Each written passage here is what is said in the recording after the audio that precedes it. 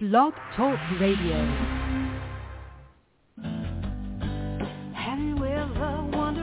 Welcome to MindShifters Radio with the Forgiveness Doctor, Dr. Michael Ryce. I'm Jeannie Ryce, your co-host. We also have co-hosts Dr. Tim Hayes and Michelle Pacheco. We will share with you the wisdom of the first century Aramaic internal process of forgiveness. We offer tools and support 5 days a week. We will support you in building a solid foundation within yourself to live in pure love, in Aramaic, Rachma. Michael is the author of the book, Why Is This Happening to Me Again? For more information about the forgiveness process, please visit www.whyagain.org. And now, welcome to the show, MindShifters Radio.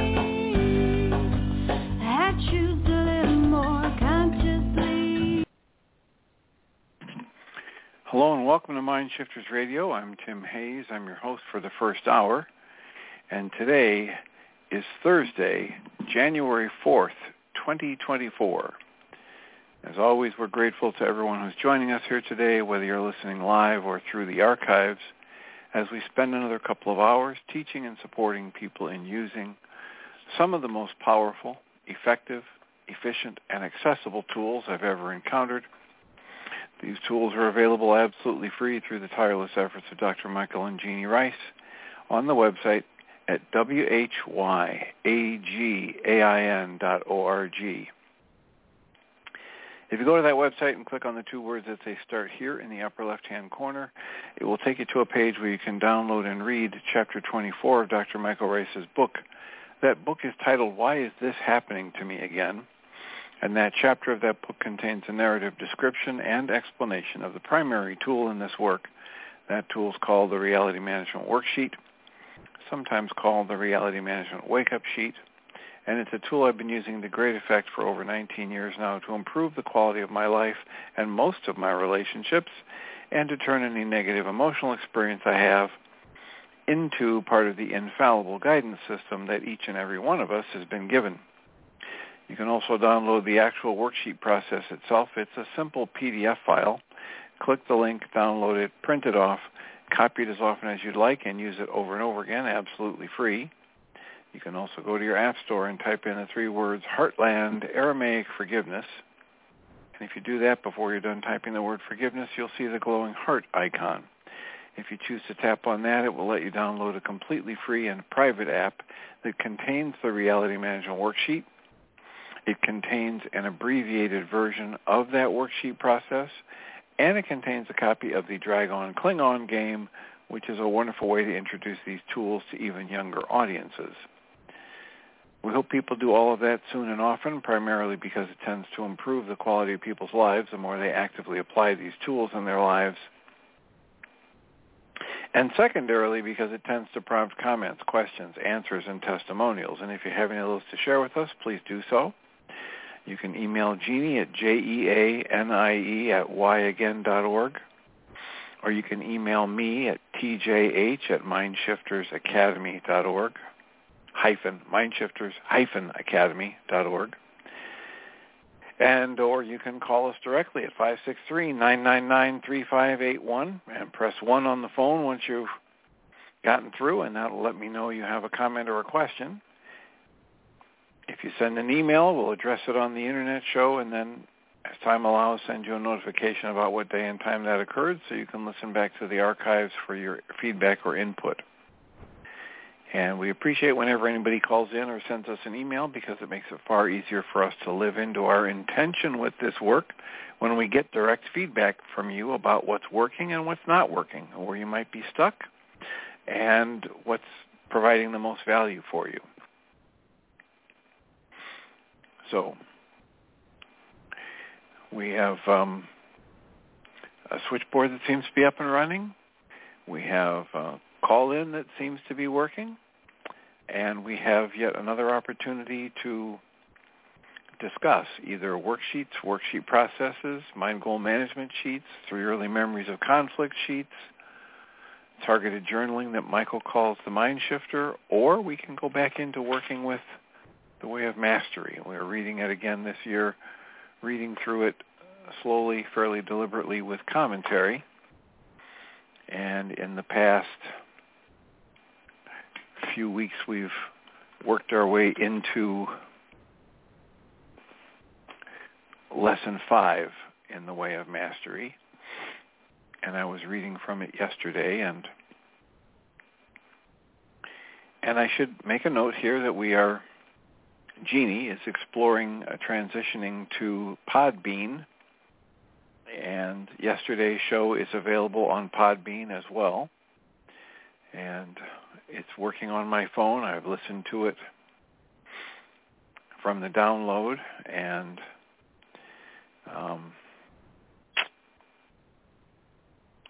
you might soon have a different way to connect with MindShifters Radio. It might be through Podbean rather than Blog Talk Radio. But if you have any comments, interests, and questions about that, emails to Jeanie at jeanie@yagain.org, and she can forward to you the informational email about Podbean and how to get it set up as an app on your phone or your computer, and she'll put you on the list so that you get the latest updates as that progresses. So how can we support you? What's on your mind? 563-999-3581. Call that number and press 1 on your phone, and or send us an email. I have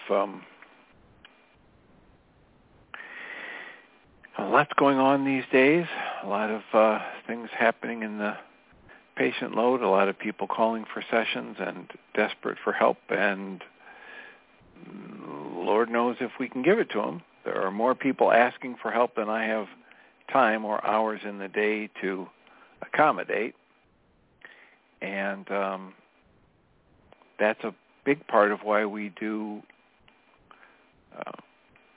the MindShifter support groups on Tuesdays and Thursdays, where we make access to these tools and this work available to people basically free of charge. And this is a Thursday, so there will be a support group tonight from 6:30 to 9 p.m. Central Time. And if you or anybody you know has interest in joining us, absolutely free through Zoom, let them know that all the information they would need to do that is available on the MindShiftersAcademy.org website.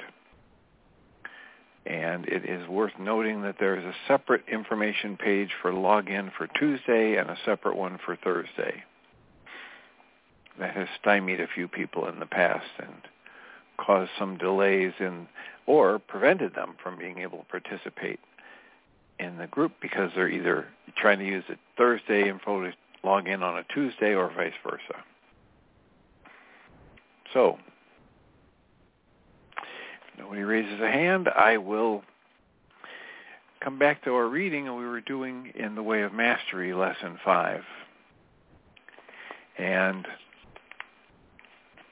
as I mentioned yesterday, the power of this work in Lesson 5 took me many repetitions of reading and meditating over and rereading before it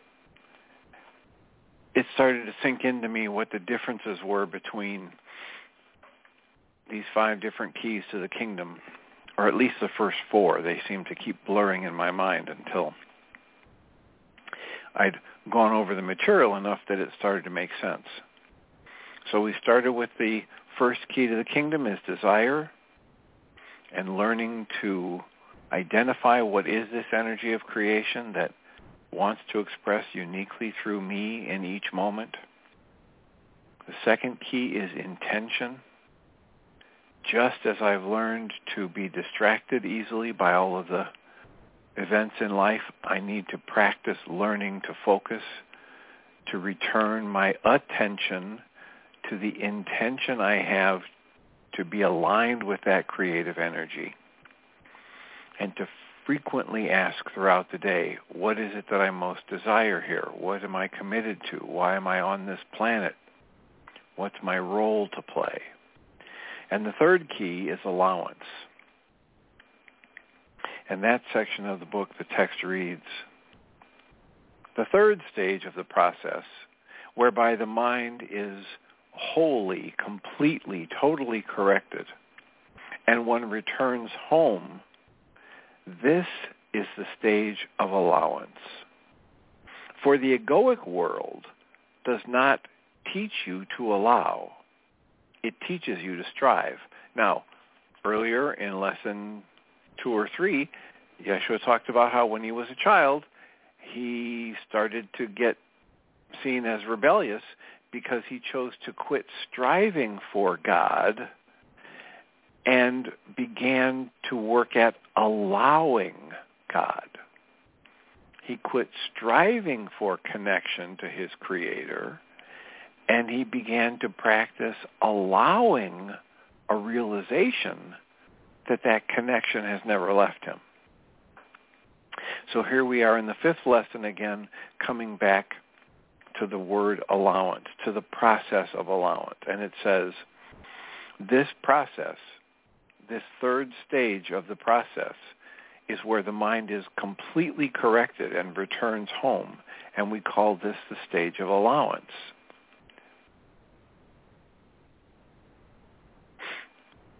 Because it says the egoic world teaches you to strive. The egoic world tells you you must be the maker and the doer. The egoic world tells you you must find a way to manipulate or control your environment in order that it conform itself to the image that you are holding in your mind, in your little 9-bit mind, in your intellect. Again, in that part of your mind that's been programmed by your family and your culture and the traumas in your life. Well, that's not a very expansive mind. That's not a very open, loving, allowing mind. And what all of this work is pointing us to is that there is a greater mind. There is access to the Christ mind, or the Holy Spirit, or the one mind, or the divine mind. Whatever word you call it, it isn't relevant. But it is something other than anything you can figure out with your conscious logical mind and with language. The text goes on here and says, all of that, what the egoic part of your mind wants you to do, all of that's well and good, and there are many beings that learn some valuable lessons by following the path of teachers that will teach you that you can create whatever you want. And that will seem like such a big deal right up until the time that you realize that you've been doing that all the time. You are always creating exactly what you decree. It is no big deal, and it is not a secret. The text goes on and says, but there will be those that will teach you, quote, well, you just go into your mind and you ask yourself what you want, and then you see that picture of the Mercedes, and then you simply do all these little magical tricks, and pretty soon you end up with a Mercedes, close quotes. Now the problem with that, as the text goes on and says, the problem with that is that although it can be a useful stage, that it is that intellect, that worldly part of your mind, it can only desire what it has been programmed to desire. The worldly part of your mind says, well, I have to transport my body around this planet. Automobiles do that. The world tells me that a Mercedes is a grand way of doing that. Therefore, I will create a desire of wanting a Mercedes. And then when you manifest the Mercedes, you fool yourself into thinking that you've made great progress, when in fact, all you have done is all you have ever done.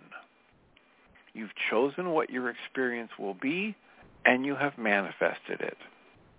There is nothing new about it, although by doing so, you can begin to regain confidence in your ability to manifest. But let's stick with the point of that paragraph for a few minutes here.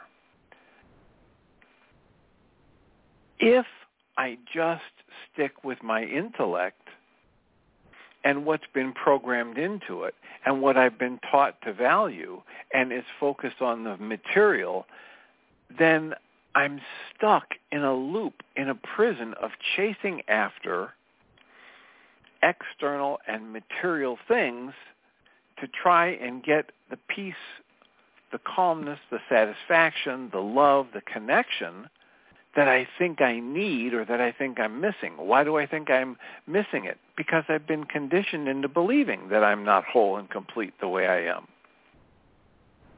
Why do I feel a lack of it? Because I start pouring my mind energy into thoughts about how it should be different and I should have more, or I should have a different partner, or my partner should treat me this way. And the more I pour my mind energy into those thoughts, the more dissatisfaction and tension, judgment, and false perceptions I generate. So there's a tremendous wisdom in this last paragraph. The problem with manifesting something the way we're taught to manifest is that it's all done through the intellect. I'm not asking to be shown what's mine to do. I'm not reminding myself about my purpose on the planet. I'm not aligning with my primary and secondary purpose of healing and then expressing uniquely through me this divine creative energy in the world in a way that feeds me and blesses myself and others. I'm not asking how to make that happen when I go into my intellect and I say, gee, I need a car. The world tells me a Mercedes is a really valuable car. Let me do what this manifesting teacher tells me, and pretty soon I'll get a Mercedes. I'm stuck thinking that as long as I have this Mercedes, I have more value. And if something happens to the Mercedes, or I can't afford the payments and it gets repossessed, and then I'm without a car altogether, or I have to drive a beater, then I think I'm less than, then I create the frustration and the negative thought patterns and the emotions that go with that. I'm stuck in a loop. The way of the heart is actually an invitation to walk out of the prison. The prison of thought, the prison of the intellect, the prison that we create when we make our conscious logical mind our savior or our master. And right there in the first lesson it says, please understand that the way of the heart is not the way of the intellect. The intellect was never intended to be your master.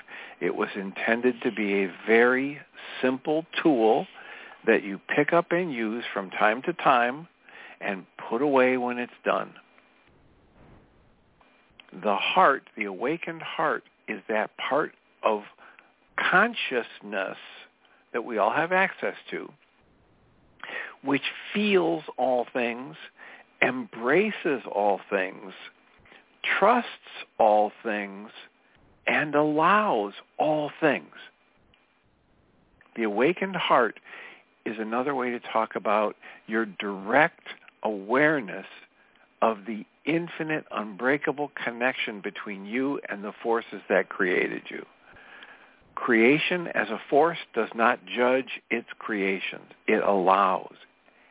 It flows. It embraces. It trusts. It expands. It extends itself and thereby transcends itself.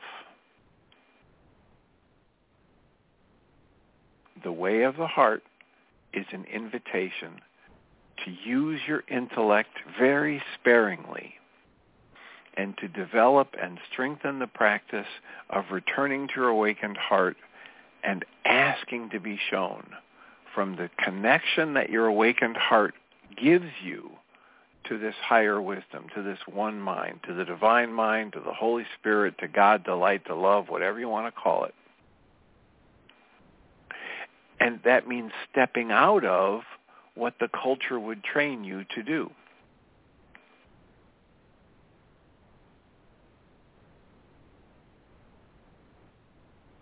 So this is lesson 5 goes on, and the text says, the way of the heart is about something other than what your culture would train you to, and about something other than what your intellect will direct you towards. It says, allowance in this pathway means that you begin to view your life differently. Your life is not a struggle to get out of high school and create a career by which you can create golden coins, by which you can create the proper house in the proper environment, so that your ego feels, quote, successful, close quotes. And therefore, your ego feels that it is worthy of love. The text asks, be honest with yourself. Is not your world built on such a premise as these? Quote, if only I can make my life look successful around me, then I will be accepted. Then I can love myself, at least a little.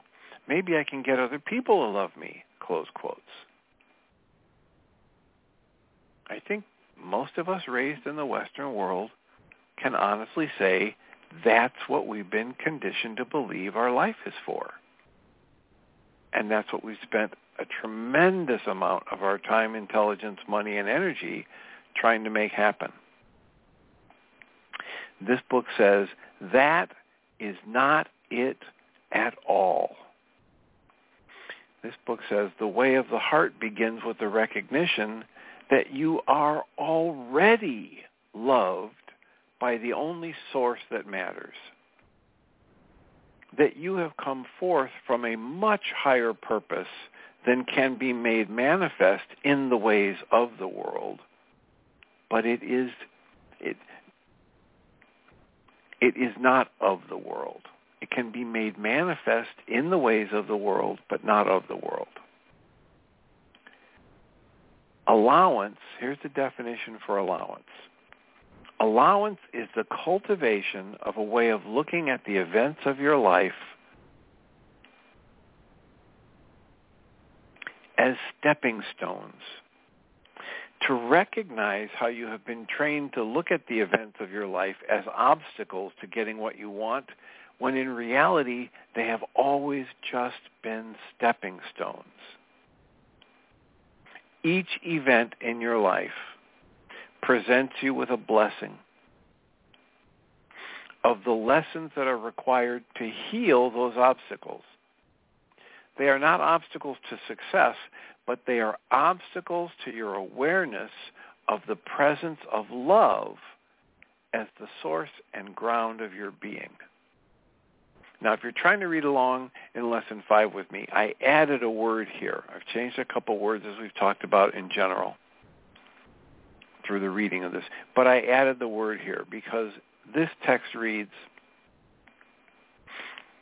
each one presents you with a blessing of the lessons required to heal the obstacles, not to success, but to the presence of love as the source and ground of your being. But the teaching is, there is no obstacle to love as the source and ground of your being. There's only your awareness of it, or you're creating a dream of separation from it. You're always connected to this energy of creation, to the presence of love, to the one mind. And it is the source and ground of your being. So I added the word that each event in your life presents you with a blessing of a lesson that's required to heal an obstacle, any obstacle, to your awareness of the presence of love as the source and ground of your being. In the stage of allowance, the text goes on, in the stage of allowance, we begin to cultivate an acceptance of all things in our experience. Allowance, acceptance, interchangeable here. We begin to see that because we've made a commitment to awakening and incarnating only the Christ mind, that the universe is already conspiring, which means to breathe together, to bring the people and events into our lives on a moment-to-moment basis. Those people and events that can best provide us with exactly what we most need to learn or become aware of. In Guy Finley's work, he spent a whole series of talks years ago talking about how the lessons we need to learn in life ride into our lives on the back of the events we don't want. And the only way we can learn the lesson is if we own the revelation. And the revelation is always about something within us that wants to block us from seeing how we are blocking our awareness of our connection to our source. The lessons we need to learn are always about our own internal dynamics. He goes on to say that the importance of any lesson for me is directly proportional to how much I do not want the lesson or the events that the lesson is riding in on. So the bigger the disruption the event is in my life, the bigger the lesson there is in it for me.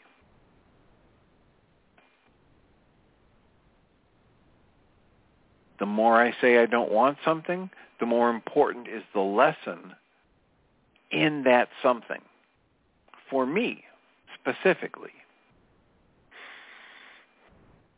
What's an example of that? Well, we have a group of friends. There's 6 of us, and we're going to go from Crystal Lake into Chicago on the train. It's going to take an hour and 20 minutes to get there. We know the train schedule. We plan to meet a half an hour early, have, time to get our bags and everything and make sure that, because we're going to go spend a whole day in Chicago. So there's 6 of us who meet for the train. And somebody says, hey, there's a popcorn stand over here.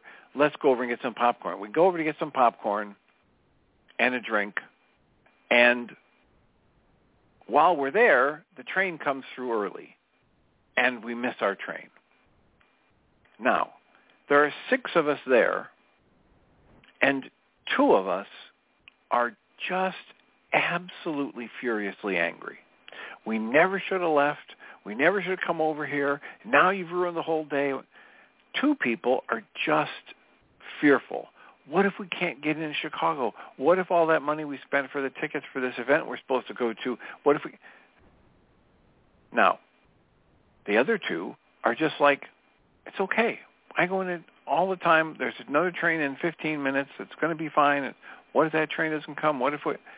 So, now the people who get angry, they have a lesson that rode into their lives on the back of the event of missing that train. The people who got fearful, they have a lesson. It's a different lesson than the people who got angry. And that lesson rode into their lives on the back of the event of the train being missed.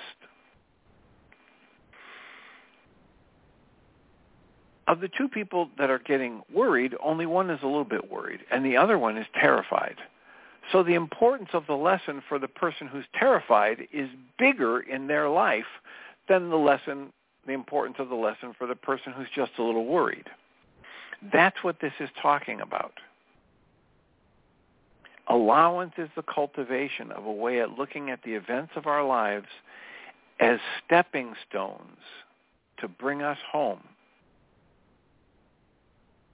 Home to the awareness that we never left home, that we are always connected to our source.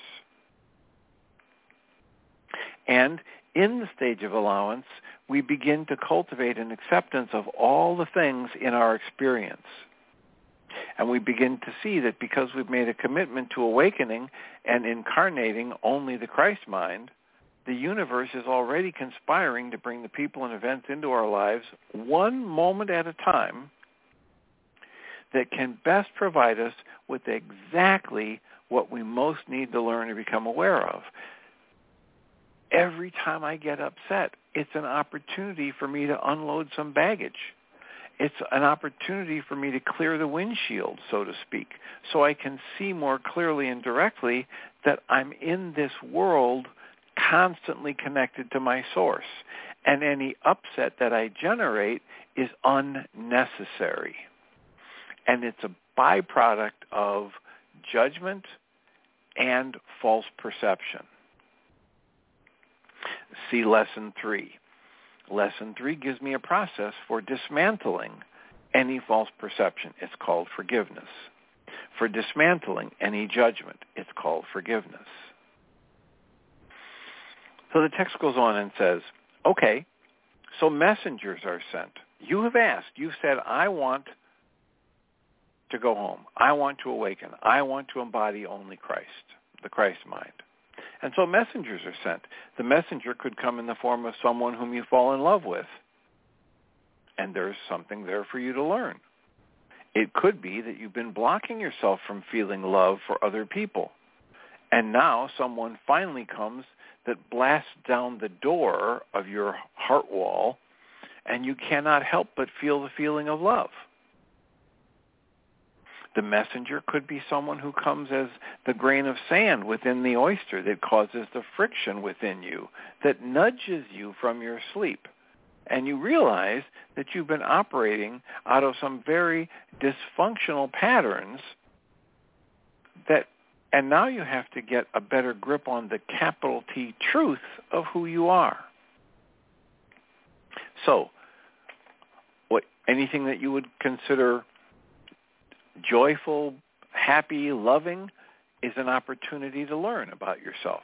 Anything that you would consider irritating, upsetting, frustrating is an opportunity for you to learn about yourself. The text goes on and says, it may be that you need to express your feelings more.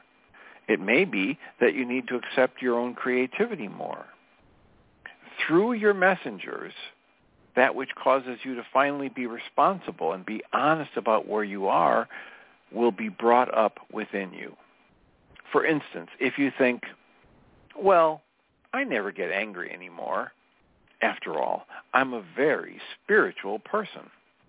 I just got out of the seminary, and I know all that now.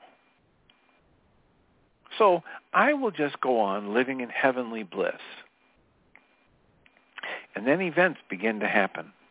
Perhaps, as an example, a gay couple moves into your neighborhood, and you discover that you have some very deeply seated perceptions that there's something wrong with that sexual orientation. Those people are messengers sent to you by the universe to push you to look more deeply. Look where? Outside of you? No, inside of you, at your own thoughts, at your judgments. Remembering that in Lesson 3 it says, if you understood what happens inside your body down to the physiology in your cells, every time you judge, you would never judge again. So these messengers are sent to you by the universe to help you look more deeply inside yourself, at what you are holding of value, at what you are trying to believe rather than stay in the moment and observe and allow.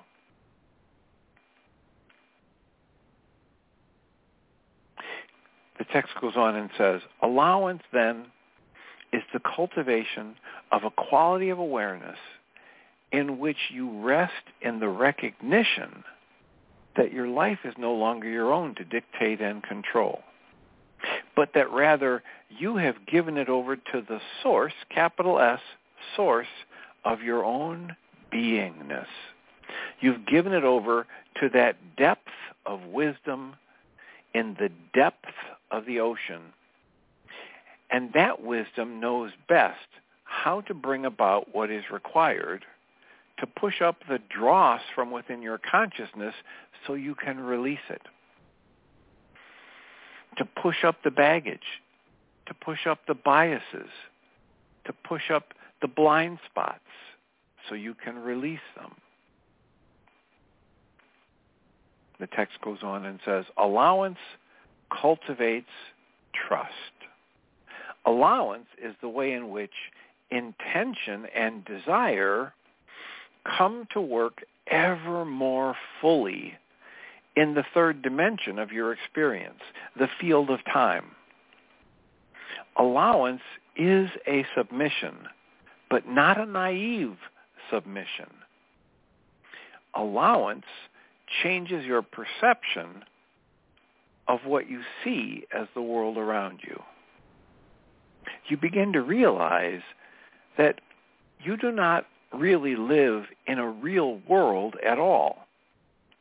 You live in a field of vibrations and energies that is operated by the law of attraction or resonance. And you begin to be willing to allow certain things to fall out of your life, even family and friends, trusting that because your desire and intention are focused, and that's where you're pouring your mind energy, that whatever passes out of your life must be okay. For it will be replaced by new vibrational patterns which come in the form of messengers, events, persons, places, and things that can carry you on an upward spiral of awakening. Allowance means the beginning stages of the cultivation of humility and the recognition that you must finally submit to something beyond the intellect, beyond the control of the egoic part of the mind, because the maker and the doer that has been trying to do it all is finally recognized as inadequate.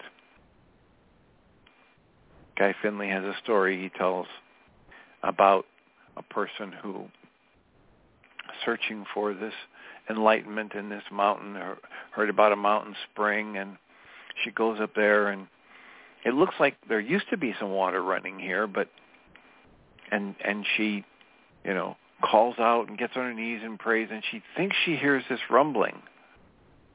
Give me what I need.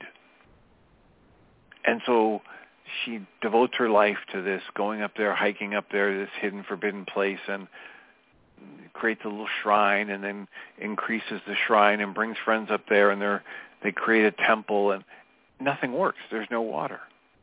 And finally, one day she goes up there, absolutely years later, and she's just absolutely devastated that the water of the fountain never comes, the enlightenment never comes, so she trashes the temple and falls down exhausted. And as she's sobbing, crying, falling asleep, passing out, she says, I don't know what you need. And she passes out. And then, when she awakens, the water is bubbling by her head. Guy Finley says, as a summary of that story, it is absolutely essential that every effort you make from your intellect and your egoic mind to know God, to reach home, to get enlightenment, etc., it's absolutely essential that every one of those fail. So you realize, just like this book just said, that the maker and the doer that's in your intellect that you've been programmed to try and figure it out with your conscious logical mind has finally been recognized as being inadequate. Guy Finley says it's absolutely essential that everything you do, actively do to try to know God and to reach connection and get enlightenment, fail so that God herself can take you that final step, can come and open your eyes, the mind of your eyes, the heart, the whole awakened heart, to the awareness of the fact that you never left home, that you're the one with all of this trying and striving that's been creating the obstacles to your awareness of the connection that you crave. So another thing that's come to me over the years when I've read this chapter, or this segment of this chapter on allowance is, what's allowance? It's not this active thing, right? It's this kind of a passive thing. So what can I do actively? Well, I can use my intellect to scan for the earliest warning signs of tightness or tension or judgment, and then just cancel it. Cancel the goals involved in it. Cancel the energy. Shift over to a loving thought. Do a release exercise. That's the active thing I can do. The active thing I can do to move into allowance is to soften and breathe and release attachment to the value I have on this thought or that identification. So the allowance is this open space that occurs when I drop resistance, when I drop judgment, when I drop tension, when I drop the process of pouring my mind energy into a negative thought pattern.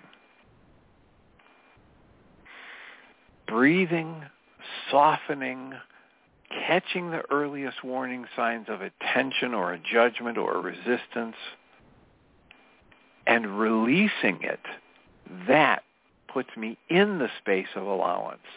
I can't actively move into allowance, but I can start actively scanning for the indications that my use of my mind energy is blocking me from being in the state of allowance. I just recently had the release of an interview I did with Bill Sturley, and he wrote the book, The Emotional Sobriety Solution. And he has this very piece in his book. He says, look, what we want people to do in this work is to recognize there's no such thing as a good or bad emotion. It's just energy. It's just information.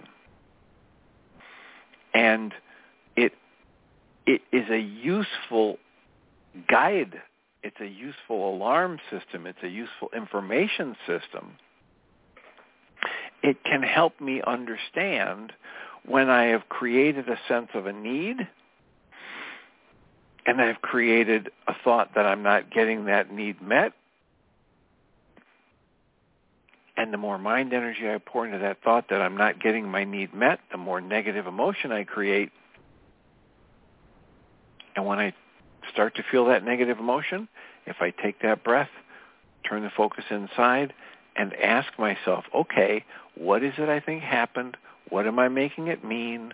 What's the need I'm saying isn't getting met? What's the emotion all right, now I'm in the realm of what I'm actually creating, and I can choose to create differently.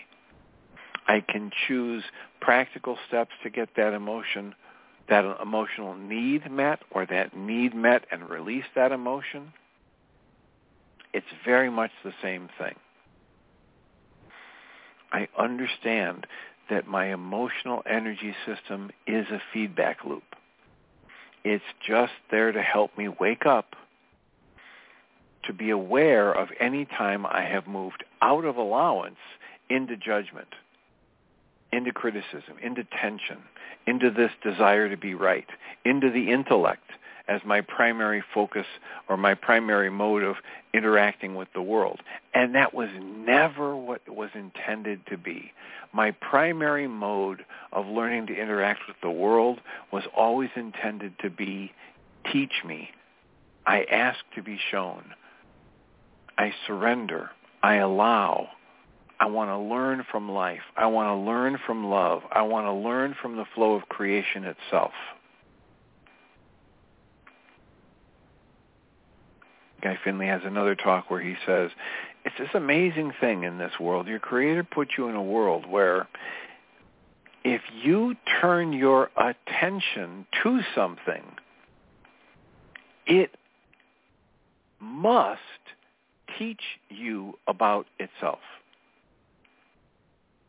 If you ask, it will be given. You will be shown. If you demand, if you make proclamations, if you say it should be other than it is, if you're in judgment or tension, you don't learn, you don't grow, you create the false sense of separation, you create the experience of a psychological, emotional prison for yourself, and the spiral continues until you wake up and realize,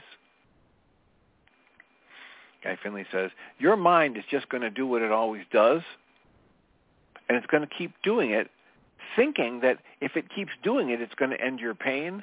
But the mind will constantly keep doing what it does until it wakes up and realizes that it is the source of your pain, not the solution to your pain. And that's the same message as in the Way of Mastery. Your intellect, your mind was meant to be a very simple tool that you occasionally pull out and use. But your primary method of interacting with life with love, with the flow of life itself, was intended to be your awakened heart. And what does the awakened heart do? We read this earlier. What is it? How can I know I'm in the awakened heart rather than the intellect? It's like from page 5 of this book. The awakened heart is not the way of the intellect. So what does the awakened heart do? How do I know I'm in it? It's pretty simple. The heart is that which feels all things. We don't shut off our emotions. We don't try and throttle them down. We don't try to race through them. We feel them fully. This is one of the things that's in the 15 commitments of conscious leadership. You commit to feel all of your emotions fully through to completion, to breathe, to soften and feel them, to get the information from them. That's what the awakened heart does. It is that which feels all things, it embraces all things, it trusts all things, and it allows all things. The heart is that in which the soul rests eternally. This is your ability to be aware of your connection to your source. And you have that ability, and your emotional system and your intellect could be properly seen or more usefully seen as the guidance system or the alarm system that lets you know when you're on target, when you're using your allowance and surrender and embracing and asking to be shown as your primary mode of interacting with life, and you're keeping that intellect that can judge things and discern this and that and figure that out. You're keeping that as a very useful tool in your pocket to be pulled out from time to time when the carburetor on your car needs adjusting or whatever, or you need to find a way home alternately because they closed a road.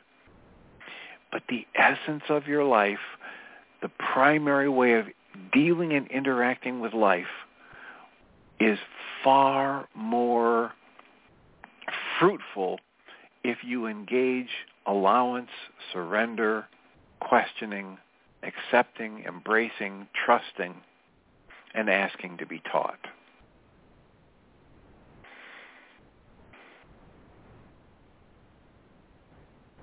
So, 563-999-3581. We are about to go into the fourth key to the kingdom, which, a lot of people would say, well, how's that different than intention or allowance? But the fourth key to the kingdom is surrender. And the big difference here is caught in the first line. The text reads, as these 3 stages mature. In other words, you can't really get into surrender if you haven't done the first 3 stages. But if you're practicing tuning in to the energy of creation that wants to express uniquely through you in each moment, that's always there. It's beating your heart and keeping your breath moving and digesting your food, etc. And you practice tuning into that and asking, so what do I really want in this moment? What it wants to express through me in this moment? And then you practice noticing when you get distracted. And you go, oh, that's that habit I've developed and that the culture has so strongly engendered within me of getting distracted from what's really of value in my life. Oh, look, a shiny bauble. Oh, look, a squirrel. Oh, look, another news story about somebody doing something horrible. Oh, that's a distraction. And I develop the process of intention by practicing becoming aware of my distractions and releasing them. And then the third step. I keep that awareness going, scanning my mind and my body for the earliest warning signs that I'm creating a tension, that I'm creating a judgment, that I think I know I'm right and the world is wrong, or the person across from me is wrong. And I breathe and soften and release that attachment to being right. That puts me in that space of allowance. And as I practice those three things, this final stage of surrender begins to develop. And I start to rest into it, but only as the first three stages mature, only as I recognize the proper role in my life for my intellect, only as I cultivate questioning what's mine to do here. How can life teach me in this moment? What's the lesson that just rode into my life on the back of these events that I judge as wrong and I say I don't want and this should never have happened? Okay, wait a minute. Tightness, tension, let me go inside, let me breathe, let me soften. Let me use the Beatitudes. Let me breathe, feel it, and release it and let it go. The text goes on and says, and surrender means there is no longer any restlessness. Surrender means that you know through every fiber of your being that there really is no one here living a life. There is life, capital L, and that life is flowing through the body-mind personality for as long as the body-mind lasts. Here is where the mystical transformation is culminated or completed.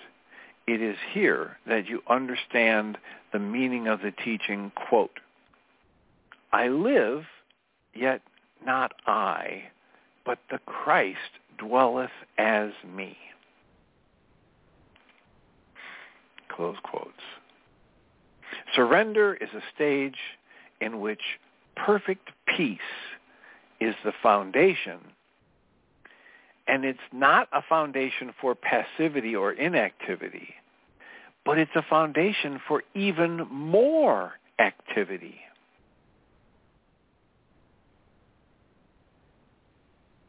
Surrender is the place where you find yourself, as long as you are in the world, being busier and busier, and you're asked to do more and more.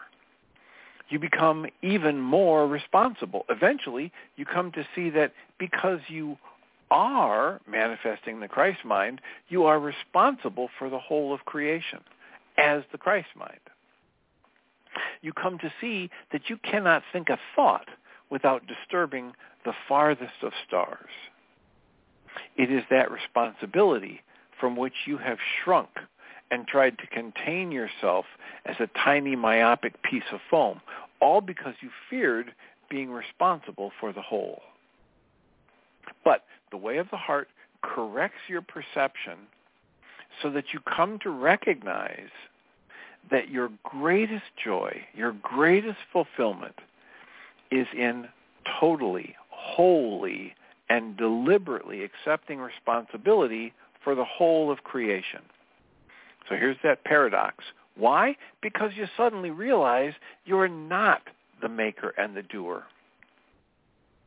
And once you realize that you're not the maker and the doer, then you can accept responsibility for anything and everything, because through you, as that completely wide open, clear, transparent conduit, through you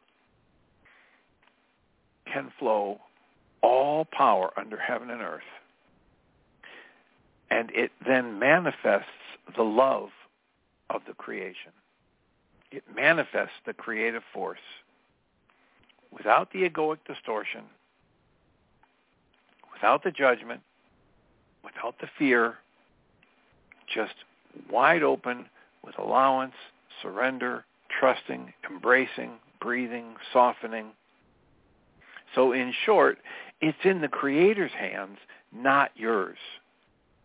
This is why that, quote, not my will, but thine be done, close quotes. That's why that quote is so powerful. My little egoic mind and what it wants is not important. Use me, direct me, teach me, show me what I can't see from this tiny myopic space that comes with this little inlets of these 5 tiny senses that can't even see the entire light spectrum, that can't even hear the full spectrum of vibrations that we call sound.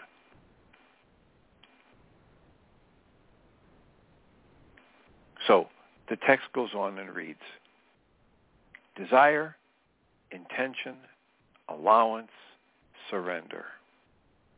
But it is a surrender into a way of being that this world can never know. It is a surrender into a way of being in which you may never receive an Oscar for your acting. But it is a way of being in which your consciousness becomes totally open to your union with all of creation. You will talk with a leaf as it falls from a tree. You will see the soul of the kitten that you pet. You will talk with the angels and masters, and you will be involved in board meetings in the high cosmic conference rooms. You will know that the body-mind you once thought was yours is little more than a temporary teaching device. It is a tool to be picked up and utilized at the Creator's direction and to be put aside when its usefulness is done.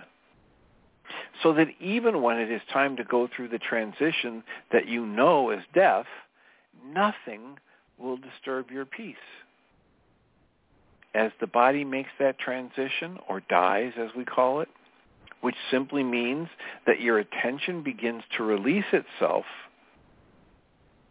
from the body-mind unit, just as the hand of a carpenter is released from the handle of a hammer as it is laid down on the table on the way to dinner. As that happens, if you have developed the way of the heart, you will be able to watch the process with total equanimity and joy. You will watch your spirit disengage from the body. You will watch the body crumble into lifelessness so that all of your attention becomes focused on an entirely new dimension, a dimension that is so vast that you will be able to look down upon the earth plane, not unlike the way you might choose to hold a pebble in the palm of your hand. And in one quick glance, you will see everything about the pebble, and nothing will be hidden from you.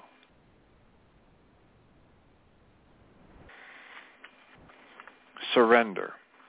Surrender comes into existence within you as you practice desire, intention, and allowance. And again, allowance is not an active thing, but scanning for tension and judgment is the active part. Breathing, softening, and releasing attachment to judgment and any negative perception, that's the active part. So that's all the time we have for today for our first hour. I'm assuming Michael and Jeanie will be here for the second hour. I will remind us all that we come from love. We're made of the stuff we call love. We actually are love, and everything else is false. And I'll turn on the microphone for and welcome Jeanie Ryce. Thank you, Dr. Tim. Enjoyed listening to the reading today. Appreciate you. You're very welcome and deserving. Have a wonderful show. Thank you. So welcome, everybody, to this second hour of MindShifters Radio. And today is Thursday, January the 4th, 2024. And our call-in number is 563-999-3581. And press 1, and that puts you into queue to talk to us. And we would love to hear your comments and questions because that makes this your show. And while we're waiting on Michael to dial in, I'm going to share with you, last night we went over to Ryan, my son, and Gabby's at Aria's house, and we breathed all 3 of them. And it was absolutely awesome. We had told Aria ahead of time, you know, what it was. Still point breathing, kind of explained to her and how to breathe, you know, through her mouth and circular breathing. And I said, and if you get finished before Mommy and Daddy do, I said, you can, get up real quietly and you can help us do energy work on them. She's 5 years old, and she laid there the entire time. It was right at an hour, and she breathed. She did beautifully. And, even as a child, we could tell that she was going into her own little still points, and her legs would wiggle and her fingers would wiggle. But she laid there so wonderfully. It was amazing. And Ryan he stayed in still point more than he was out of it. And Gabby had some awesome releases. And Michael and I rotated between the three of them doing energy work on them. And when it was over, and Michael would say, bring your breath up to your chest. He was talking to either Ryan or Gabby. And Aria would go and breathe real deep and bring up her chest. And afterwards, when Gabby came back first, and then Aria, when she saw her mom was up, she sat up. And then Ryan came in a few minutes later. But she said, are we finished? And I said, yeah. I said, that's it. And she goes, that was really nice. And so it was amazing to have breathed the entire family. And Michael's with us. I don't know if you want to add to that. That it was really sweet, for her at the age of 5, and she's an active, on-the-go kid at 5, for her to just be there and breathe for an hour, just stay right with it. I expected her to, cut her breathing short, and she didn't. She just stayed with it for the whole time, and so it was pretty sweet space, and a nice gift for us to receive and to give. So, when you understand the breathing work and the energy field work, it's such an awesome gift to give someone. And, as with all of these tools, the objective is, or the recognition is, that this is something that anybody can do. This doesn't take some big, you've got to have 6 PhDs or anything else. It's a set of tools that are meant to be used by persons. And it's interesting. I was actually just watching this morning.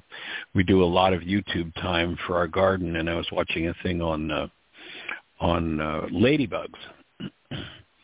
And the woman who's doing the research, they're trying to discover and synthesize the ladybug scent, which tends to drive aphids away from crops. And when they said, well, why are you doing this? And they gave a whole list of reasons. But the real reason is because there's somebody's going to make money off of it. They discover something that'll replace the ladybug. There'll be a buck in it. And sadly, that's become true about things spiritual, things healing, like you have to be a specialist. You have to have, this and that. And, if you look at most societies, professional societies, one of the main objectives of them is to make sure that competition stays out. We own this.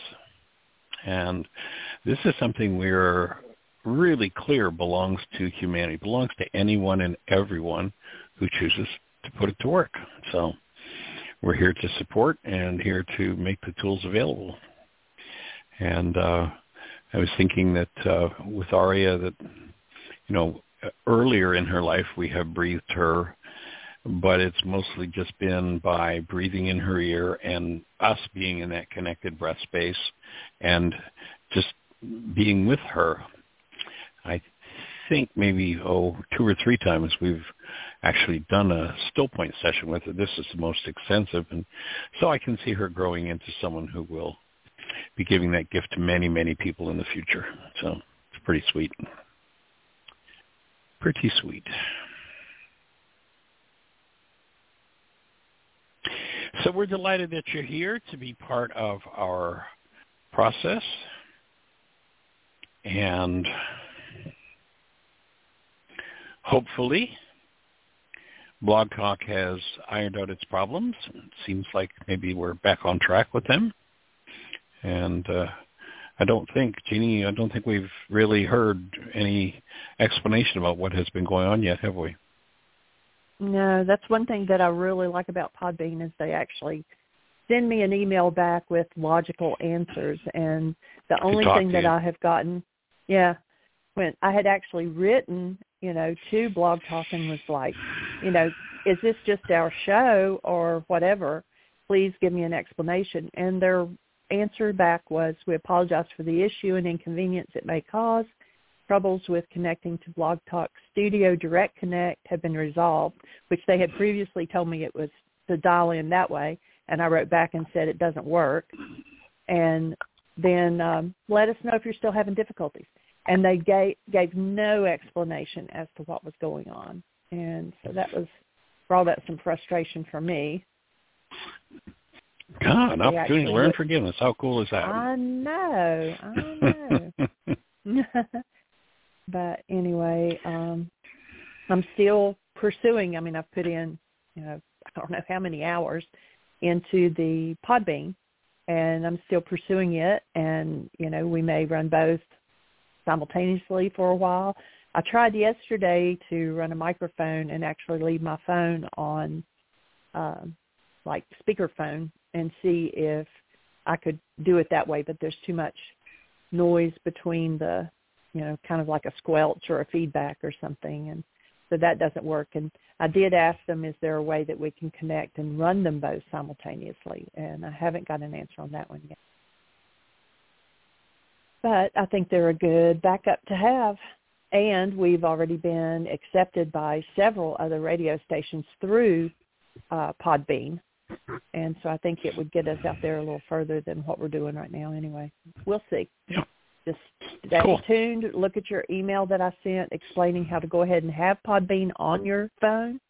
And that way, if one day you try to call in and Blog Talk's not working, we'll have the ability then to immediately switch over and do the other one. So you need to have it already set up and click that you're following us. And actually yesterday when I clicked as if I were doing a live show on Podbean, and it gave me a message on my other tablet and other phone that it had gone live. So if you're already signed up and you click that you're following us on that, then if we do have a live show on it, it will send you a message and say, MindShifters Radio on Podbean is now live. So then you can just click right over it. It's a really nice reminder for people to turn on their podcast.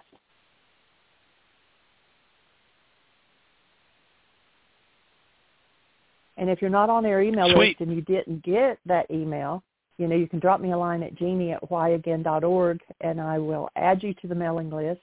And you can also go to our website, and under the section that says multimedia, there is a link that says news, newsletters. And you can click there, and the link to all of the newsletters or emails that we have sent out is still there. So you can click on any of them you missed and get up to date. Cool. So do you have anybody out there with a hand up in the phone queue or anything happening in the chat room, sweetie? No, it's all quiet. I had read something to you this morning, and you said for me to read it on the show. So yes, go ahead let's and do read that. Please, let's read it.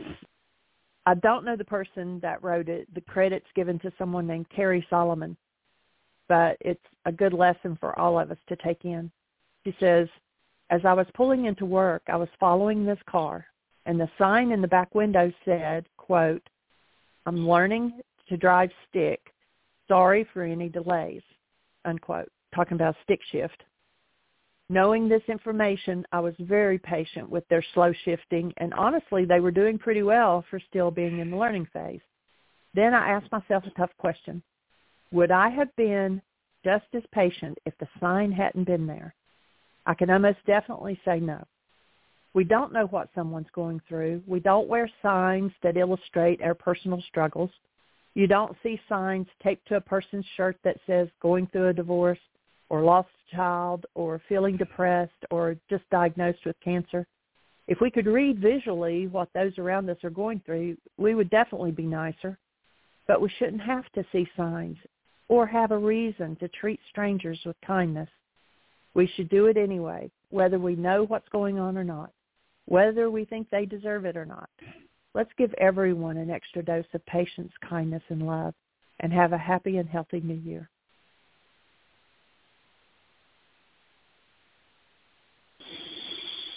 Powerful lesson, simple, inspiration to function out of and as the power of the presence of love. So thank you for sharing that. Thanks for sharing that this morning. It was sweet to just be with those thoughts. I've had a couple of conversations with people who've been asking questions about codependence, and so I thought I might review a couple of the ideas or the basis of the whole codependence to interdependence intensive that we do in that worksheet that, well, we have two worksheets out of that workshop. One is the codependence to interdependence worksheet, and then we have Power Person worksheet. And our simplest definition, actually, the definition of a codependent relationship is exactly the same as our definition of denial. Whenever I think or speak as though something inside of me is the cause of what's moving in me, and that that something outside of me is the cause of what's moving in me, then I'm in denial, which means I have to dissociate and hide from myself the truth. Codependence does exactly the same thing. When I'm in a codependent relationship, you made me feel this way, I have to hide from the real cause of my feeling, and I get to live in the lie that my mind tells me. Now, recall that there are three things that happen that cause this power-person dynamic to be instilled in a person's mind. And basically, it has been so instilled in the world mind that virtually everyone, every communication that you hear, comes from a space of codependence, comes from a space of projection communication. You know, in the intensive, the communication part of that workshop is entitled Communication, Did You Hear What I Think I Said? And most people use words to describe, when they're in that codependent state or in the denial. We're in the place where you made me mad. Mad is an image painted on the inside of their eyeballs, hallucinated by the mind, and they use words to try to convince the person that they're projecting that on that it's their responsibility that this is moving. So they speak the lie that their power person spoke to them. So let's retrace that. Three things occur. One, power person had more power over the child's life than the child did themselves. And it's usually a parent and a child, although not necessarily. It can happen in adulthood too. So that's number one. The parent has more control than the child. Two, the parent or the senior partner in the codependence event is not functioning as a human being, is not functioning out of love. And three, the child perceives that situation as survival. When those three things occur simultaneously, that child's energy field opens when you think of them as being an energetic being. If we listen to Einstein, Einstein says this: on such things as matter, we have been all wrong. What we have heretofore called matter is energy, energy whose vibration has been so lowered as to be perceptible to the senses. There is no matter. Here's probably one of the greatest scientific minds of all time telling us there is no matter. And, of course, everybody looks around and goes, wait a minute, we got a whole world of matter out there. Look at it. Well, everything that you think you're looking at with your eyes is a picture painted on the inside of your eyeballs by your brain. There's nothing actual about it. They are images that are useful for your survival. They're useful for moving forward, but they're not true. And especially when you're blaming somebody else. And virtually everybody in our culture, by the age of 4, the culture is so descended into blame that virtually every member that grows up in other than a fully conscious family is a card-carrying member of the one world religion of blame. That's like the State of the Union. If we had a State of the Union address and we were to assess how many people of the 350 million or so people there are in America, probably an accurate address would say that 349,999,996 of them are one world members of the one world religion of blame. It's all somebody else's fault. So when you're looking at a picture in your mind, you're looking at a thing called perception. Which is the Course in Miracles. The Course in Miracles says perception is a skill made up by you to take the place of what the Creator gave you in creation. So the Creator gave us actuality. Multi-quadrillion bit world, who knows how many bits of data are there, and the brain gives us a picture based in 9 bits of data. So perception replaces the experience of the world as the world actually exists. Now, when one has accepted or unconsciously this power person dynamic has been built within them, for the rest of their lives, their behavior will be controlled by that power person dynamic. And in fact, there are only 3 behaviors possible for that individual. And the 3 behaviors, which one is playing out at any given moment, depends on the level of stress that someone's under. When there is little or no stress, we will do whatever we did to get along with our power person. When stress starts to build, we'll do whatever we did to resist and survive with our power person. When we become ultra-stressed, we'll do the behavior that the power person did to us that we hated the most. So that runs the world. So when I'm trapped in a power person dynamic, this person in my life, maybe my power person has been gone from the world for many years, but this person in my life does a behavior that resonates a thought disorder that was implanted by my power person. The message, the lie, remember, whenever perception is described as accurate about anything other than the internal world, you've now entered into a lie. So whatever is painted on the inside of your eyeballs is always true about you. It may incidentally be true about the world, but you know for sure that it's true about you. When you then insist that what is happening in your perceptual world is caused by someone else, what will happen is it will sound like your voice speaking the lie that you were told by your power person, and you're telling it to someone else as though it's true about them.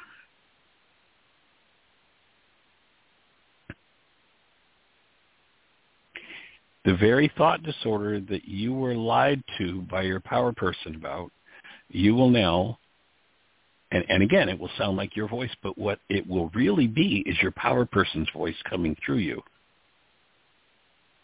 And that's how a power person implants a thought disorder in the child's mind. So when that thought disorder is resonated by someone, and this is the whole core of why we engage in the forgiveness process, because when you become conscious of the thought disorder that was implanted by your power person, because your power person was talking to you about their perception and trying to convince you that their perception was true about you, when you try to convince someone else that the words describing the picture painted on the inside of your eyeballs are true about them, then the truth is it's your power person's voice coming through.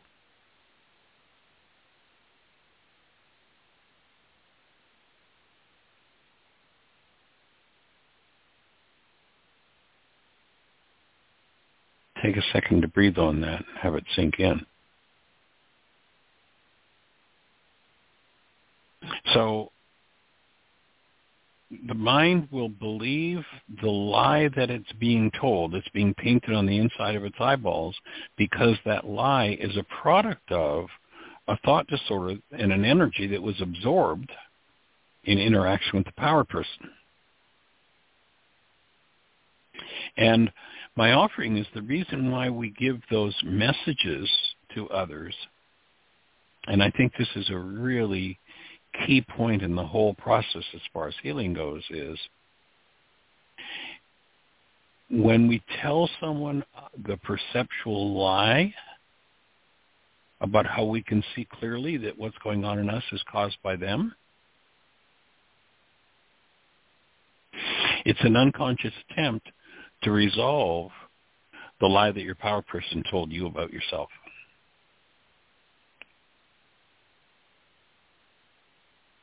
And when you start doing worksheets around that, when you start doing the codependence worksheet, when you step into responsibility communication, one of the other tools, one of the other ways to resolve this is that in responsibility, in the world's standard projection communication, you made me, you shift into, this is what's happening in me, I recognize it's mine, and I recognize you've triggered it, and you probably are the person who's carrying the salve that can help me heal this. Would you support me? Another way to turn the whole game around and to take responsibility for the lie and the unconscious effort to try and rectify this assault once again. And those types of assaults are often quite difficult to work through because they are so deeply embedded in the mind. You know, we did the Codependence to Interdependence Communication Practicum Intensive that's available as a self-study was 2 14-week intensives. One of them turned into a 17-week. We actually added an extra 3 weeks to that intensive because this power person dynamic was opening up, and we ended up, you know, the power person worksheet for 25 years of me teaching that work was a one-page worksheet. It's now a 14-page worksheet because we really delved into how do you unwind the mind that's stuck in such a lie that a person, I mean, they really believe it. It ties back to, remember, one of the dynamics of the power person situation being instilled in the first place is the child believes it's survival. So when that's up, it's survival. And to change the mind in the middle of a survival experience is a really intricate and difficult thing. And it was a result of doing 2 of the Codependence to Interdependence intensives back to back that we were able to open up and move from that one-page worksheet to literally to 14 pages that are about unwinding every aspect, being able to observe. Remember, we've talked over and over again about becoming the thinker apart from the thought, the actor apart from the actions, the feeler apart from the feelings. And so that worksheet is designed to empower you to step back and really unwind those parts of your mind.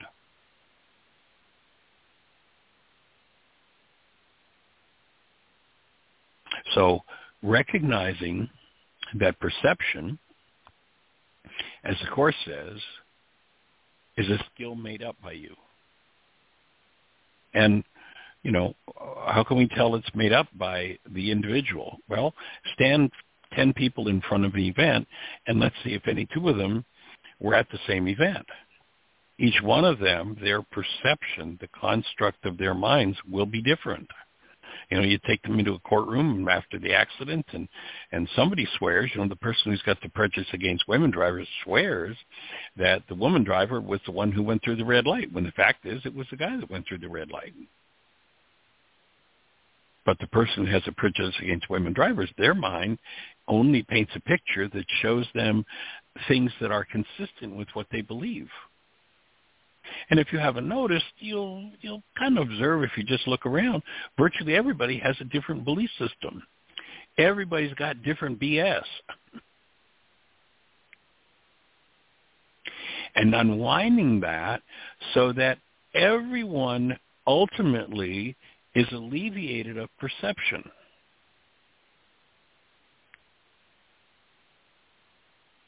Remember, perception in the ancient teachings, the man Yeshua says, don't judge by appearances.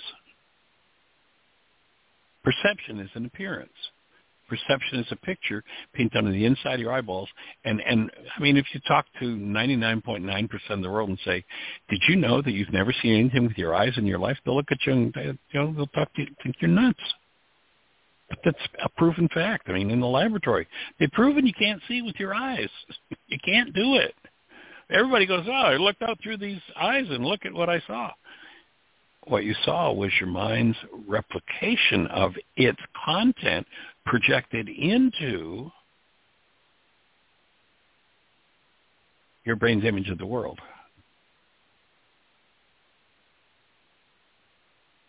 And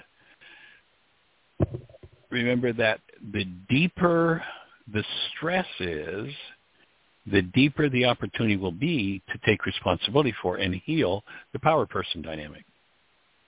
So little or no stress, you'll do what you did to get along with it. I guarantee, just look at your life.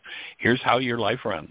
When you're not under stress, you do whatever you did to get along with your power person. And if you were Mr. or Ms. Nice Guy, you'll notice that when you're not under stress, you're Mr. or Ms. Nice Guy. That's your normal persona or personality. Virtually everybody in our culture suffers from multiple personality disorder.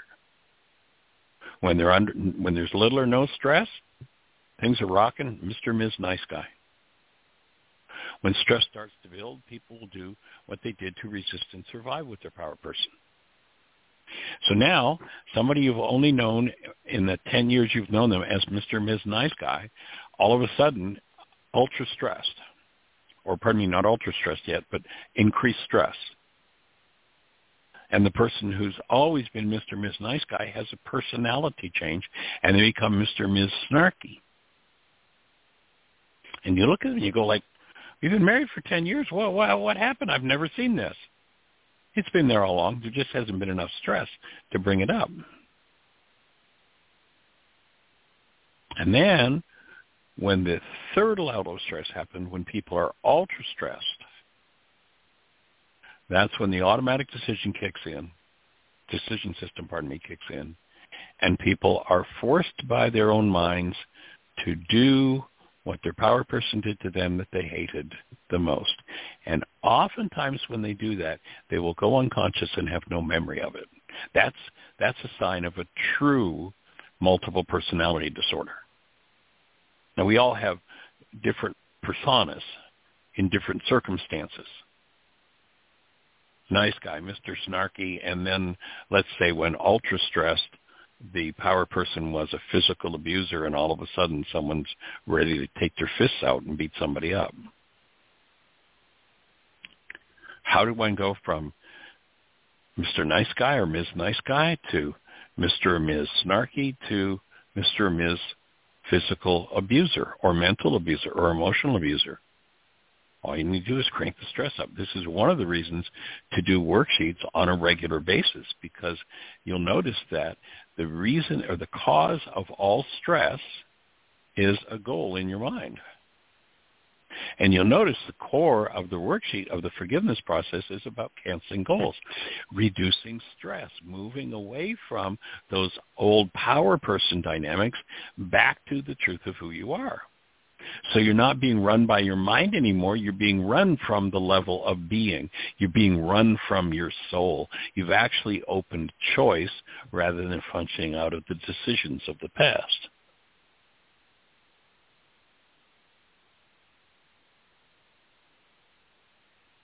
So when you're in that state, ultra-stressed, you're speaking the thought disorders that your power person's mind told them was true about you, and they passed it on to you, and then they try to convince you that it's true about you.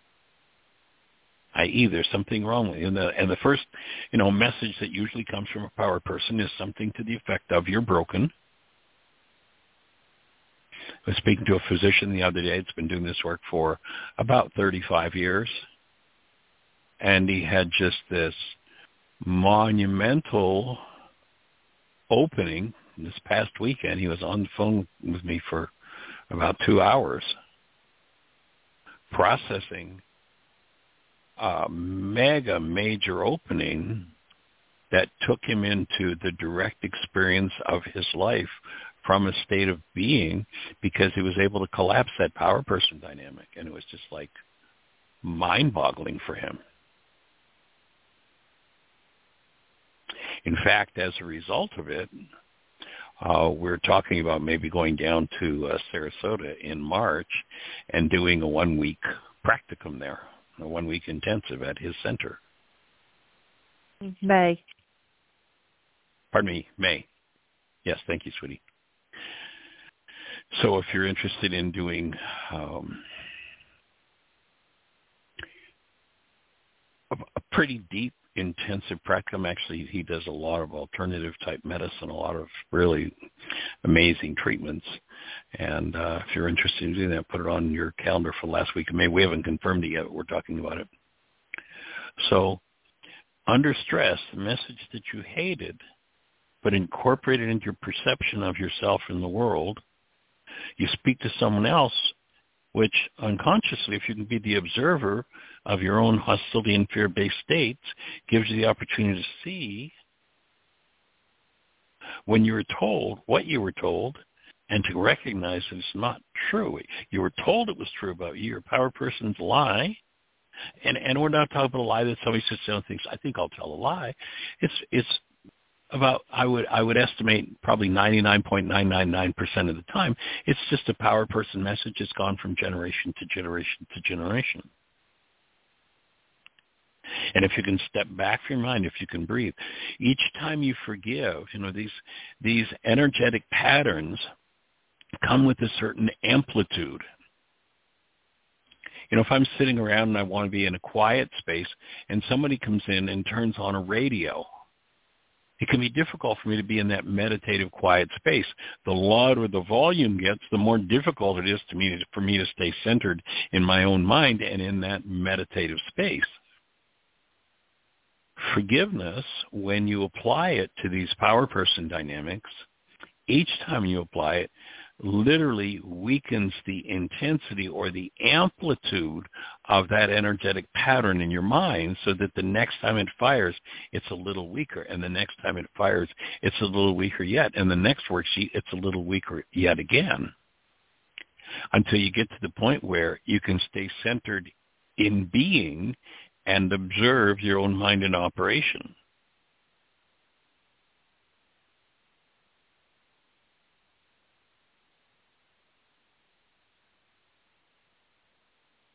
And recognize that perception can only begin to give us the edges of the truth. Your hostility and fear-based content, the lies you've been told, have been resolved, that you've been freed of them.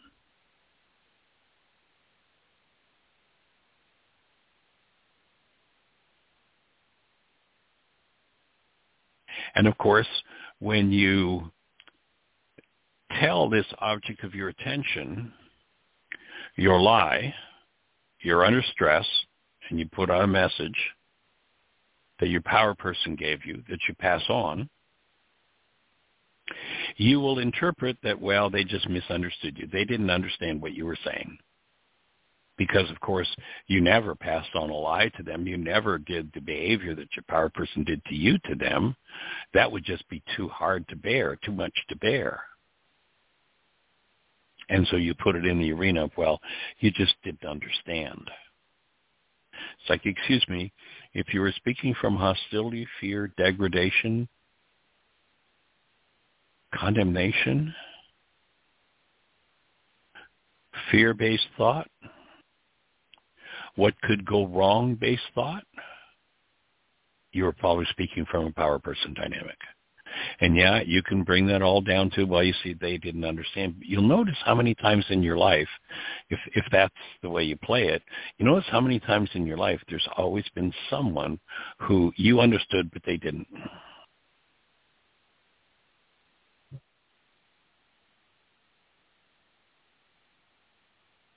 But if you just watch your mind, if you listen, if you'll just, even for a moment, breathe and collapse just one goal, then you'll create an opening where some of those old dynamics will start to come up, and you'll start to have some, at least edges of the memories where your power person played that same game out with you. And if you'll follow that thread, you'll get to the root of that conflict from within your relationship.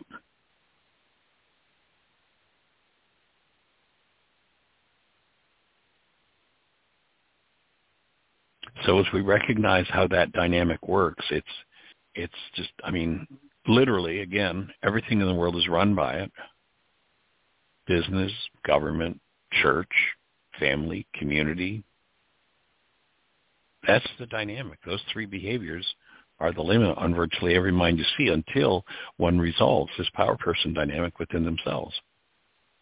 And as far as I know, on planet Earth, this power person dynamic has never been fully explained or understood until this work of codependence to interdependence came about 25 years ago. There's nowhere I've seen it on the planet. We get clues about it. In the scriptures they talk about, look to the lives of the fathers, for ours have been a shadow of theirs upon the earth. The sins of the fathers will be passed to you unto the truth. They allude to it, but they get down to the very specifics of how stress causes the mind to use those messages which were lies and integrate those lies into your brain's image of others that you're blaming and passing the lie on. That's how the world gets dulled down until being no longer has a space to express, no longer has a space to function in the world. And so one of the objectives of this work is to open the space where it gets safe enough.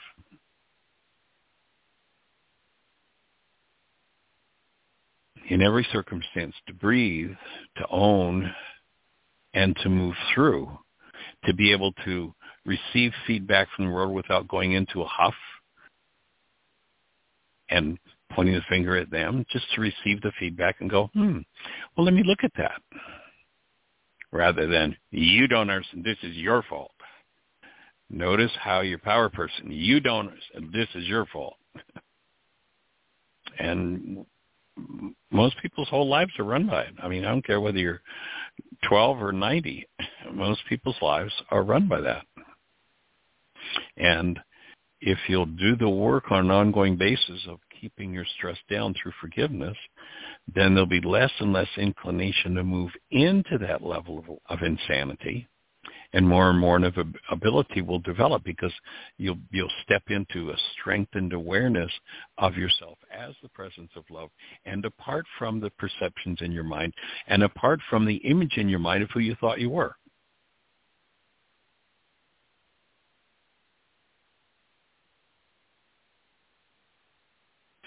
So that's, at least in part, what we're here to do, is to make those tools available, make that understanding available, and to give people a logical path to doing their work.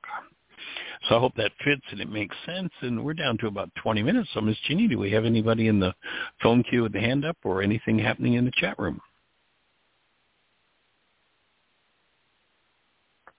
No, it is all quiet. So someone press 1. We've got 20 minutes.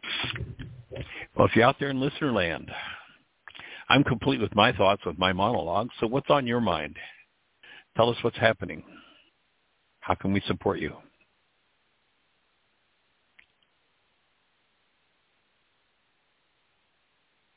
Our call-in number, if you're in one of those stations where we can't see you, is 563-999-3581. 563-999-3581. Call that number, and you'll be listening to the show directly. And if you push 1, we'll be having a conversation. So push 1. Let's have a conversation. How can we support you? What's on your mind? Maybe you're out there and we haven't talked to you in a long, long time. Push 1. Say hello. Tell us what's on your mind. What are you working on? What's happening in your world? What's your new year going to look like? How is your work going? What question do you have about any of the worksheets? What's a success you've had with the tools that you could share with us to inspire others?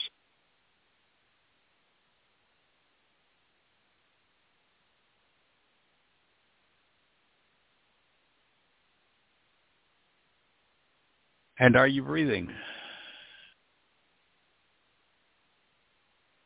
We are going to begin on the 15th of this month, 15th of January.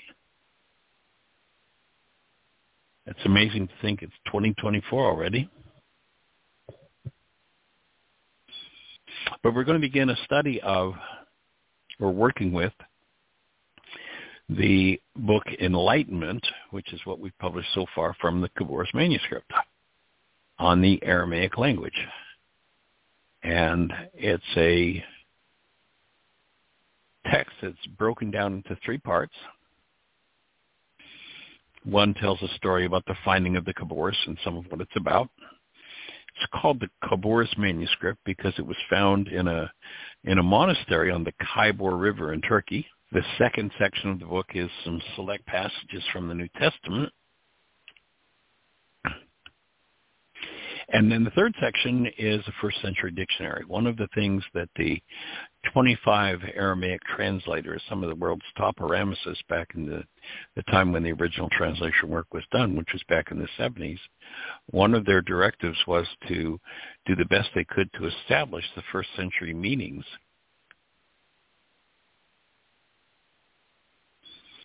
of the Aramaic words.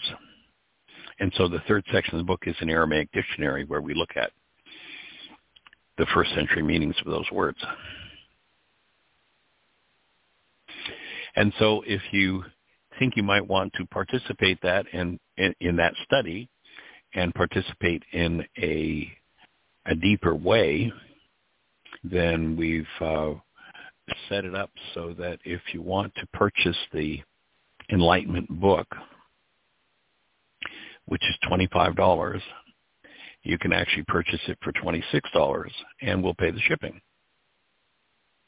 Shipping fee that's added by the programming in the website is $9. So we'll pick that up so that you get the best price possible. And so if you would like to get a copy of that for the beginning point of our work with the Khabouris, you can go to our website, which of course is www.whyagain.org. And at the bottom of the page, you'll see a donate button. If you go to the donate button and donate that $26, and just don't do it through the catalog, because if you do that, it automatically puts shipping in it, and that creates a problem for us. So if you just put it in the donate button and then put a note that gives us your name and your address and the Enlightenment book, then we'll know that's what the donation is for.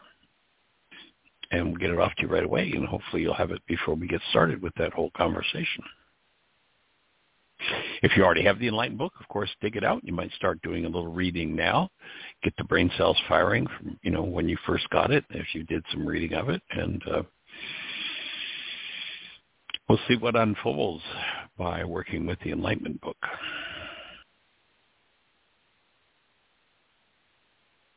And if you're ready to take your work to the next level, you might want to order the self-study course on codependence to interdependence, the communication practicum. That series of videos, that's actually 2 full 16-day or 17-day intensives, 14-day intensives. The second one of the 14 days became a 17-day because of the extra work we did in the arena of codependence. That whole package of videos is available, along with an additional 2 videos on the understanding of the personal code evaluation, and you get an initial personal code evaluation, and then on completion of the course, you get a post-personal code evaluation. And that gives you specific, tailored to your mind and where your best learning opportunities are, a set of tools and input for proceeding through the whole study course. Again, it's 90 hours of video. You know, if you like an hour of what we're doing here, we went through a systematic process of 90 hours of unfolding, why is this happening to me again, moving into healing through relationships, moving into codependence and the communication process, and mind shifters and still point breathing. So that's the whole 90-hour course. And you get all of the questions and answers process. You know, everybody that participated in the course knew we were recording it for publication. And so if we came across something that was ultra private, that somebody said, oh, I don't want to record this, we would have stopped, although that never happened. So you got the whole thing, all of the interaction, all of the questions, answers, everything that unfolded through 2 really powerful intensives that really opened a lot of space. Actually, the communication worksheet grew significantly out of that after 25 years of it being the same as did the Power Person worksheet. So the tools have been refined. So all of that's available if you're interested in taking your work to the next level. The cost of that whole package is $600. And, of course, your support will be that we're here 5 days a week. So as questions come up, as you step into process and need support through the codependence work, we're here to support you in that. And once again, if you're on one of those stations where we can't see, our call-in number is 563-999-3581. Let's have a conversation about it. How can we support you? What's on your mind?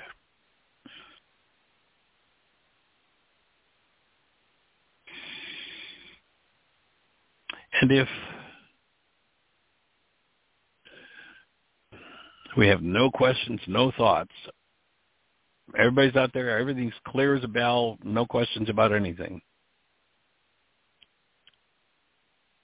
then let's look at a kind of a secondary view of this power person dynamic, because the primary, what I'll call an active power person dynamic, is when your power person, in this state of being ultra stressed, delivers their perceptual lie to you about you. That's a direct power person message. And again, because it's usually with small children, and this is the authority and it's survival, that child's energy field just opens. They become literally like a sponge and just suck in all of the energy in the environment, spoken and unspoken energy. They just become a sponge for taking that information in. And then that information becomes the foundation of the perceptual output of the mind. And whenever one is in that state of denial or codependence, they're literally creating additional unconscious data in their minds, or playing out of unconscious data. And so the unconscious dynamic in their lives tends to grow and grow and grow until people just function unconsciously. They're just like a reactive automaton. It's just, brain cells fire, boom, that's it. But there's also a secondary, or what I call a passive form of power person dynamic, and that is that there's an interaction that happens, and a person makes up the message themselves out of the situation, and it becomes a governing point in their lives. Actually, there was an interesting series on television back, I don't know, probably watched this 2 years ago, and that's where this understanding came in for me. Was, I had not really recognized, and this was actually during one of the intensives we were doing, so it was kind of like everything just came together to go, oh, here's another piece of the puzzle. So the TV series was called Madam Secretary, and this man he's a young boy, and his father is killed in a car wreck, and his mother is dying. The child of 13 is in the car with him during the accident, and the child, the young boy, is trying to save his mother. And, of course, through no fault of his own, cannot. The mother's been too seriously injured. But trying so hard and being so emotionally attached to the goal of saving her, he gives himself a message that functions, again, as a passive power person message of, oh, I'm a failure. I'm incompetent. I can't do this. When life demands something of me, I can't do it.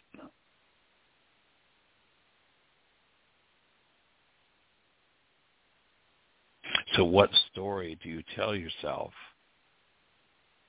that keeps you trapped in an hostility or fear-based power person dynamic? Or what story, that would be for the passive power person dynamic, and for the active, what story did your power person tell you to convince you? And it's probably a story you heard over and over and over and over again. So what story did your power person tell you about you that convinced you that their conclusion about you must have been true? And it can be, things like, this boy, I'm a failure. When crisis happens, I can't meet the demand, could have many different forms. Or if it had been himself, just using that as an example in the accident, then, and he survived it, then the message he might give himself is that I have to stay in control to survive, to do this to survive. Maybe he went into some form of a rage because there were attackers coming, then the message might be, I have to stay in control, or I have to use rage when threatened.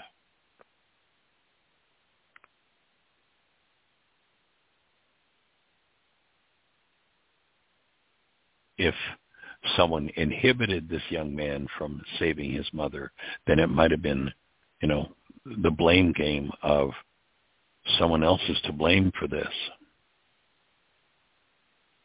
Even my best support isn't good enough. My best self isn't good enough. Those kinds of messages that ultimately need to be forgiven.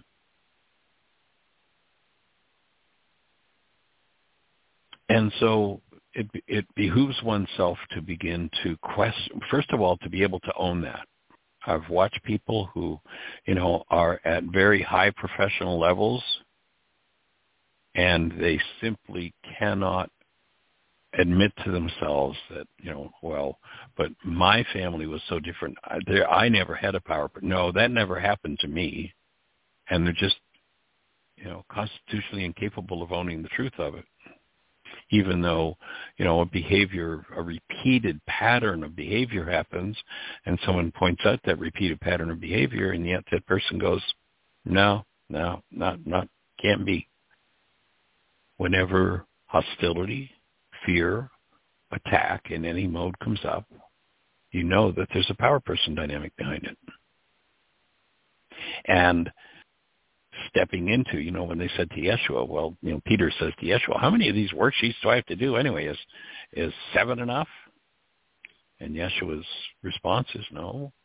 Basically, his response is a higher number and an infinite number of worksheets until you're finished with this particular process in your mind is what you're going to do.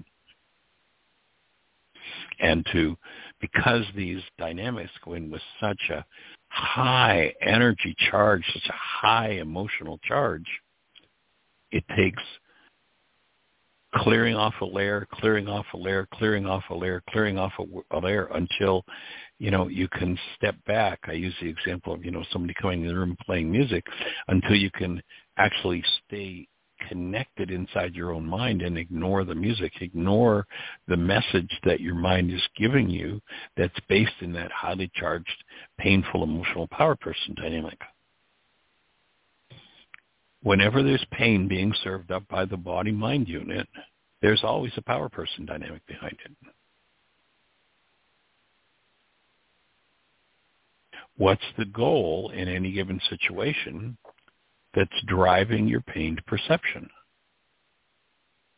You've got to, in order to become free of that, you've got to cancel the goal that's driving that pain perception so that the pain perception can collapse. Sometimes people get that backward and they'll talk about collapsing the goal. No, you don't collapse the goal.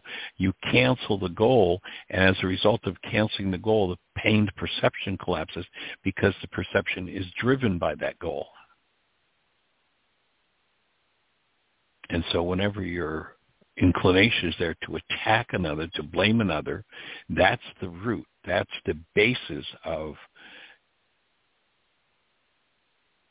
a warning signal that it's time to step back and observe your mind in operation and start to change what it forces you to do, how it forces you to feel, how it forces you to act.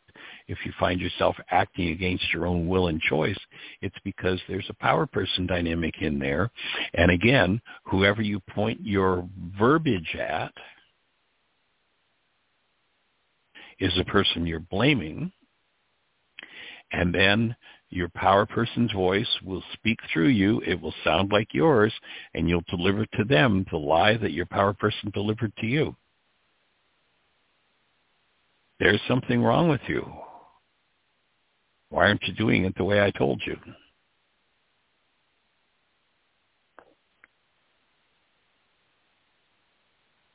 If your power person was always pointing out a danger to you or always letting you know that you were broken, then your messages to others will always be about danger or they're broken. You know, what's wrong with you? Why did you do? What's wrong with you? What's wrong with you? There can be a million things right with you. Jeanie has a statement that goes, I don't remember exactly the numbers you use, sweetie, but talk about, there can be 100 attaboys, and all it takes is one judgment of negativity, and all the attaboys are driven away.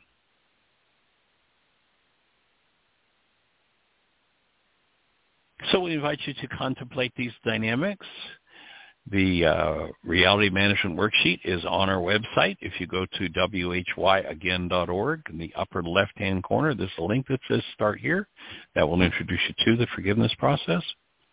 If you go to your app store on your phone and type in the words Heartland, H-A-R-T-L-A-N-D, Aramaic forgiveness, you'll be looking at the world's only forgiveness app. Download it. You can do the worksheet process right there on your phone. And if you need support, 5 days a week, from noon till 2 o'clock Eastern Time, we'll be here. Hope your day's blessed. Thanks for joining us. Create the best year yet of your eternal life. It's an awesome gift to give the world. Blessings.